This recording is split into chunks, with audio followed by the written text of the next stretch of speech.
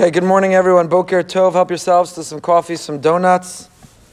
The beginning of a wonderful, energized day. We are concluding the chapter, Perek Yud, chapter 10 of Mesilas Yesharim. The Ramchal, Moshe Chaim Luzzatto, has been reminding us the trajectory, the track, the formula of how to live our best lives, how to be our best selves. I want to thank Chani and Lenny Grunstein for sponsoring the 10 Minutes of Meaning series this year in memory of Chani's father, Mr. Aaron Tambor, Aaron ben Yitzchak. And the Ramchal reminded us that it's very, very difficult to achieve this level, to be able to rise to this mindfulness, this consciousness, to be so present in every decision and every action and every speech and every thought, to be able to live life to its fullest, to be able to be our best selves consistently and predictably. It's very, very difficult. Nikiyas, nikayon, to be naki, means not only to face or confront our demons, our appetites, the obstacles, and to triumph over them. It means to eliminate them altogether. It means not that I'm tempted, but I found the willpower to overcome, but rather that I eliminated the temptation altogether. And as we mentioned last time, Nikiyas, Nikayon, to be Naki, does not mean throughout one's life from beginning to end in every area and every aspect. It can even be segregated. It means in this way I'm still very much struggling with temptation. But in this other area of life, I have advanced so far, I'm no longer tempted. I no longer even struggle. I no longer even have the desire. For some people, that's in what they look at. Others, it's what they eat. Others, it's how they behave. For others, it's looking at their phone and davening. For others, it's reacting impetuously, impulsively. For others, it's flying off the handle and getting angry. But if we work on ourselves, if we practice, if we're present, if we're mindful, we're able to even not only endure and overcome, we're able to eliminate that which previously had been trapping us. And therefore he concludes this chapter, it's very, very difficult to acquire this level of living, so much so that we've eliminated that which is tempting us. A person's nature is to be weak. The default is not that we're strong. The default in our lives is not to do the right thing. The default is not to be disciplined or punctual. The default is the opposite. The default when we wake up is to be lazy and lethargic, to want to sleep in, to take the easy way out. The default in our lives is to give in to our natural instinct, to fly off the handle and get angry, and to be jealous, and so on and so forth.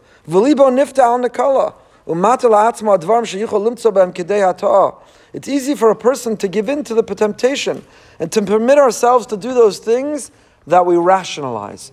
We have the most creative capacity when it comes to our own lives to justify our own behavior. We have this incredible ingenuity that we're able to advance arguments on our own behalf. When it comes to everyone around us, we jump to see what they're doing is wrong.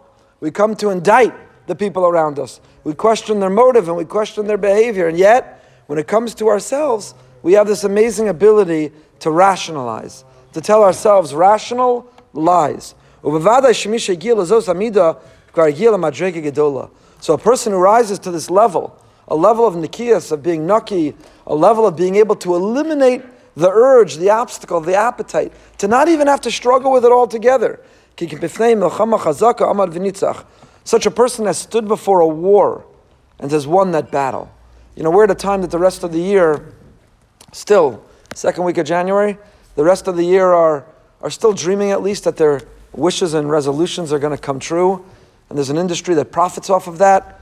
Certainly the fitness industry and others live off of the dreams and the delusions that people tell themselves every year, this time of year, that this year is going to be different.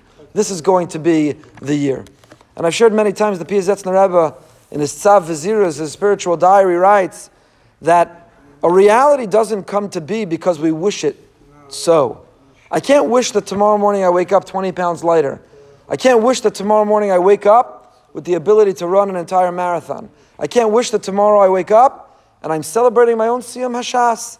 I wake up and I understand every word of davening. I wake up, I've achieved my professional, my personal goals. I wake up and I'm a calm, cool, collect. I never lose, I never get angry. Those are wishes, they're dreams, they're delusions.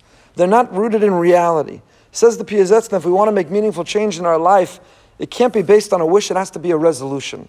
We have to sit and thoughtfully identify our goals. What is it I want to achieve? What does my best day look like? What does my best life look like?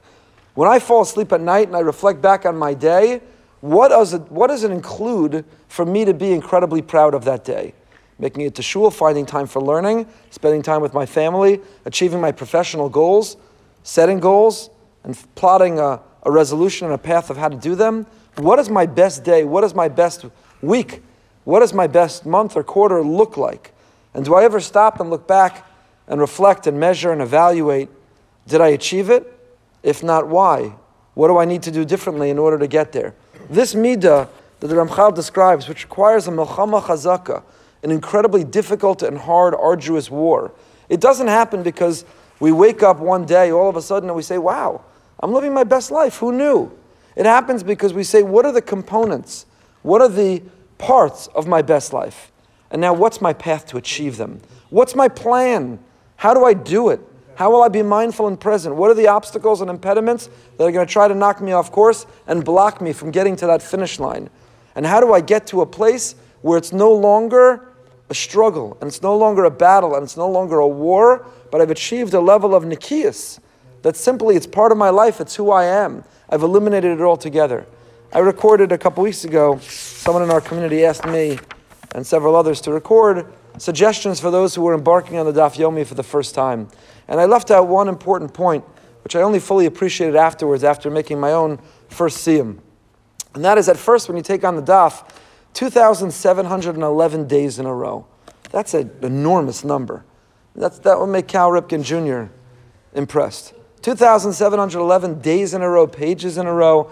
That's a really, really big commitment. It doesn't matter if you got the flu, you're on vacation, you have a business trip, you had a busy day. It doesn't matter what's going on in your life.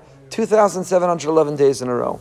And towards the beginning, you're looking up and it seems like it's an enormous mountain, hard to scale. You'll never get there. And there are days at the beginning that you say, maybe this isn't for me. Maybe I'm not a Daf Yomi Yid. Maybe I'll never get there. Maybe I'm not meant for this.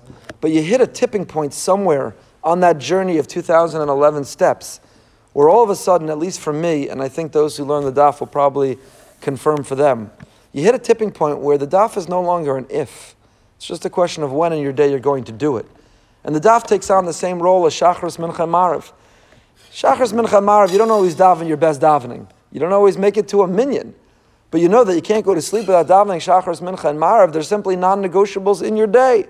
So you don't always daven in a minyan or the best minyan. You don't always have your best davening. You don't always remember until you're in bed and undressed and ready to fall asleep that you hadn't yet davened Marav. But the attitude, the mentality is, I don't fall asleep without fulfilling that obligation. And it takes on that same level. It starts as a struggle that requires zahirus and zrizus, and you get to a place with the daf, which is nikiyas, where you've eliminated the voice that says, maybe you're not cut out for this. Maybe you'll never get to the finish line. Why even bothering to start? So it is possible. It is possible. We are capable of it in our life. And if we can compartmentalize and say, in this area of my life, I no longer struggle. For me, 60 days ago, I took a pledge, a promise to myself when I check in with others, to put my phone on airplane mode or not even bringing into davening. I found myself struggling. For some addictive reason, I kept looking, what am I missing? Who's trying to get me? What do I need to know? What emergency is happening? And it was an embarrassment. You're in a conversation with the King of Kings and you're interrupting it to see something which, for the most part, almost always you could have seen later. So I made a promise and I've kept it, b'li ayin hara, b'li neder, for 60 plus days, to put my phone on airplane mode or leave it. At first it takes zahirus and it takes zrizis, and then you hit a point of nikiyas where you say, I do just fine. I don't need it. I don't think about it. It's just a ritual that I turn it off and I don't even bother. Chevra, we can do it. We've done it in areas of our life, and we just have to identify what's the next area of my life that I want to change, that I want to improve, that I want to live my best self. And if we bring that mentality and attitude and a presence and a mindfulness, if we pursue it with alacrity and zrizus, we can get to that level of nikiyas where it's no longer even a struggle. It's simply part of our daily routine. Have a great day.